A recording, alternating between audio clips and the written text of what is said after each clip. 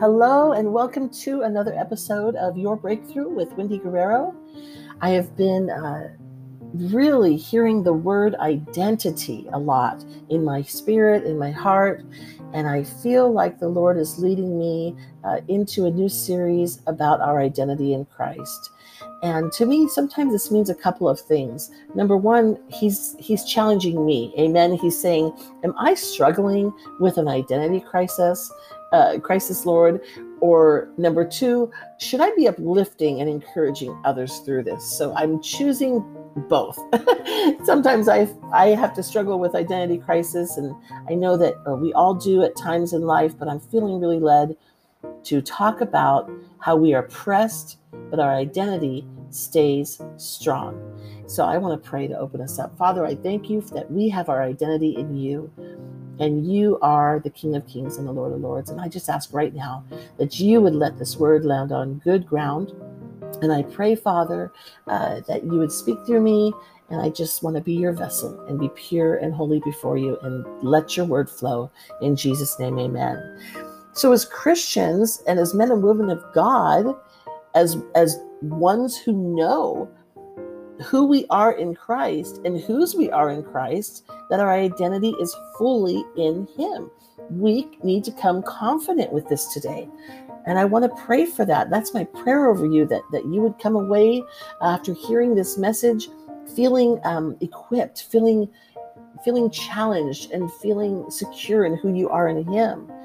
But there's times in our lives when we are hard pressed, right? When we feel like we're under the gun, we're feeling like the heat, not the heat waves that we've been going through right now in Southern California, but when we're going through the fires in life as someone who knows who they are in Christ.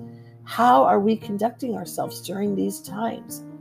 Right now in California, we're experiencing horrific fires, horrifying fires. This is the biggest fire season that we've seen. There are things on the news saying that California fires are now the largest in the state's history. People are on edge, and they're going on in numerous places in the state of California. It's record-breaking. And the list goes on. The news is talking about so many different fires that are happening. I mean, there was hundreds of fires at one point last week happening at one time, and a lot of them were lit just by people that were not being responsible, and it's so sad. But sometimes those fires get lit in our lives when people are not being responsible around us, when people are speaking ill will over us, or maybe they rub us wrong and start a spark. Are we being true to our identity in Christ when those things are happening? In this life, we are not promised to escape from fires, right? From tribulation or from pressures and from trials. As a matter of fact, in the book of John, chapter 16, if you want to turn with me there, if not, I can read that to you in John 16:33. I want to read one verse together. It's a very familiar passage, but this one verse, this one promise straight from the lips of Jesus is the summary and the climax of the upper room message. Look with me at John 16:33. I have told you all this so that you may have peace in me. Here on earth, you will have many trials and sorrows, but take heart because I have overcome the world. He gave this message so that the disciples might have some peace in the world full of tribulation. In Christ, there is peace. He is peace. But in the world, it is just the opposite. Tribulations come, like he says. He is saying that these same words to us today, he was saying them to the disciples, but he's saying them to us today. They are for us. When he says, have I not told you that you may have peace?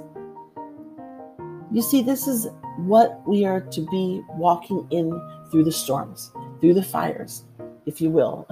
How fitting is that? We are to be walking through these times in his perfect peace because we carry that peace. It's our identity. It's part of us. Since we are in Christ and our identity does not change when we are facing trials, well, at least it shouldn't be changing, right? Sometimes we get the stank face on and we get ugly, but we don't want to change that. That's why these scriptures are so vital. Amen? Of course, we will be pressed. We will get angry. We will feel sorrow. We will get hurt. Picture with me for a moment the firefighters who are currently fighting the California fires. At times, they're surrounded by 200-foot flames. Sometimes they are in total darkness. The gear that they wear to fight these fires are called turnouts, those yellow suits they have on. A helmet, mask, boots, gloves, a neck cover, a light on their helmet or hanging on their chest area, and the list goes on. They wear this gear to protect them. Why? Because our bodies are not fireproof. We are fragile without that protective gear. They do not leave home without putting their gear on, or leave that station without putting their gear on.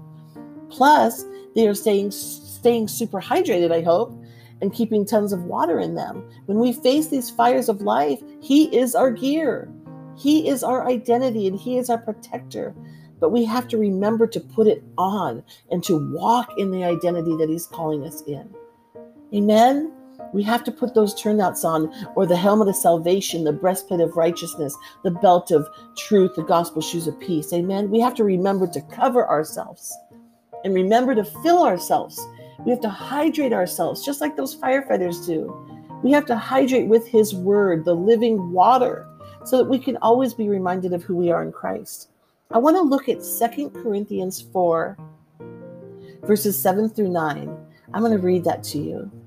But we have this treasure in jars of clay to show that this all-surpassing power is from God and not from us. Verse 8, we are hard pressed, yes we are, on every side, but not crushed, perplexed, but not in despair, persecuted, but not abandoned, struck down, but not destroyed.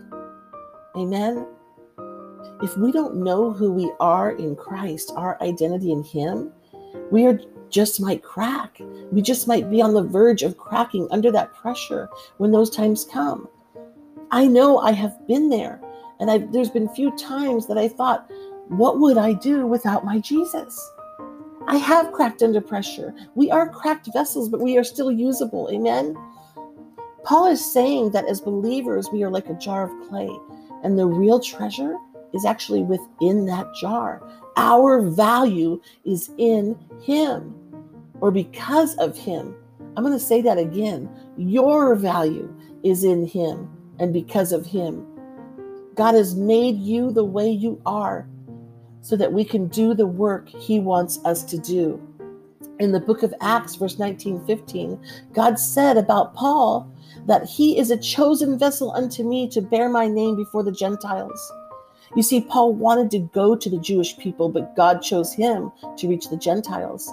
Now, can you imagine if Paul didn't know who he was in Christ? If he didn't grasp that, if he didn't realize who he was, that he was a new creature? If he would have just chose to go whatever way he felt like? If he wasn't in communion with God, he wouldn't even have gotten that very important message out. I used to be so very insecure, and still sometimes I am.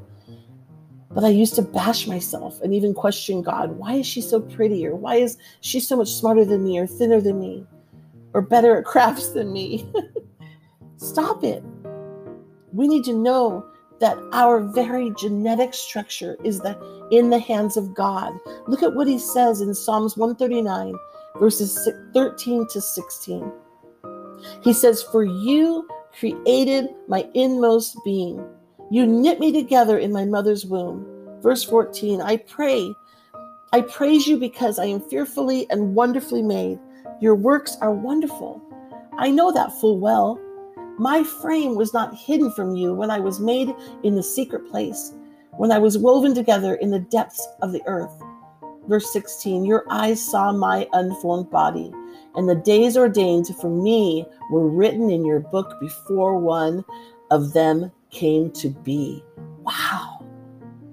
David the psalmist declared that God is present at conception and at birth.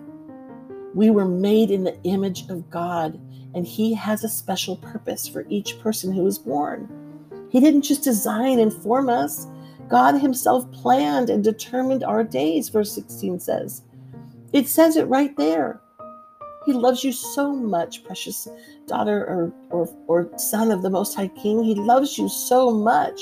We are his precious loved ones. We need to walk in this knowledge, and we need to tell others about it. We are his chosen vessels. We are jars of clay, not the group jars of clay. Amen. Stay with me. The important thing about a vessel is that it's to be clean, emptied, and available for service. Like my husband always says, my precious husband, I love him so much. He likes to say that we need to be fat, faithful, available, and teachable.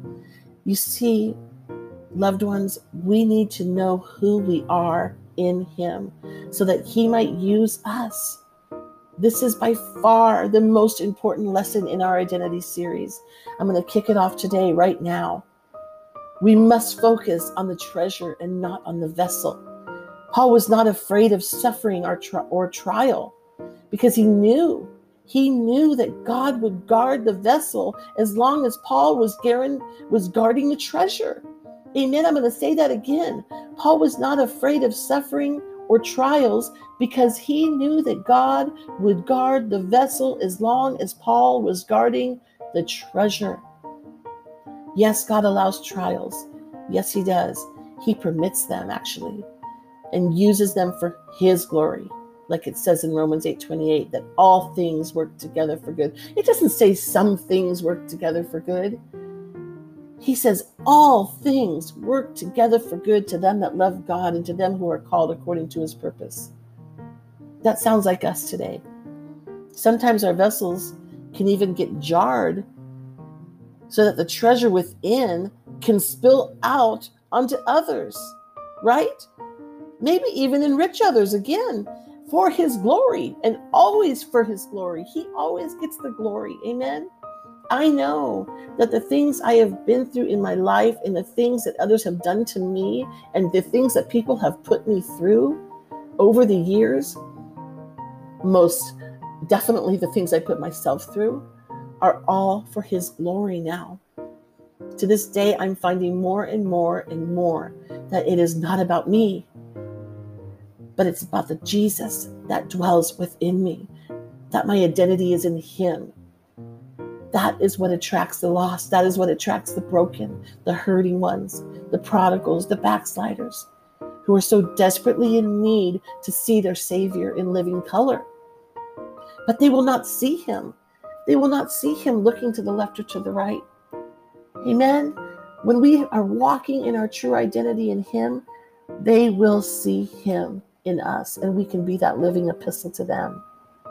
Amen. Until I see myself through Christ's eyes in the way that he created me to be, until you see yourself a beautiful, beautiful jewel in his crown, a beautiful daughter of the Most High King, a son of the Most High King, until we see who we are in Christ and believe it, they won't see it. They won't see it in us. So I just want to uplift you with that word. I want to challenge you with that. And I want you to know that you are so loved. And the more you grasp how high, how wide, how deep his love is for us, and how he has made you and knit you together in your mother's womb. And he had plans for you spoken out into the universe before you even came to this earth, before you even came out and breathed your first breath. Just know that he loves you and that your identity is in him. Be encouraged with that, and your breakthrough is coming. It's right there. God bless you till next time. Your breakthrough's coming.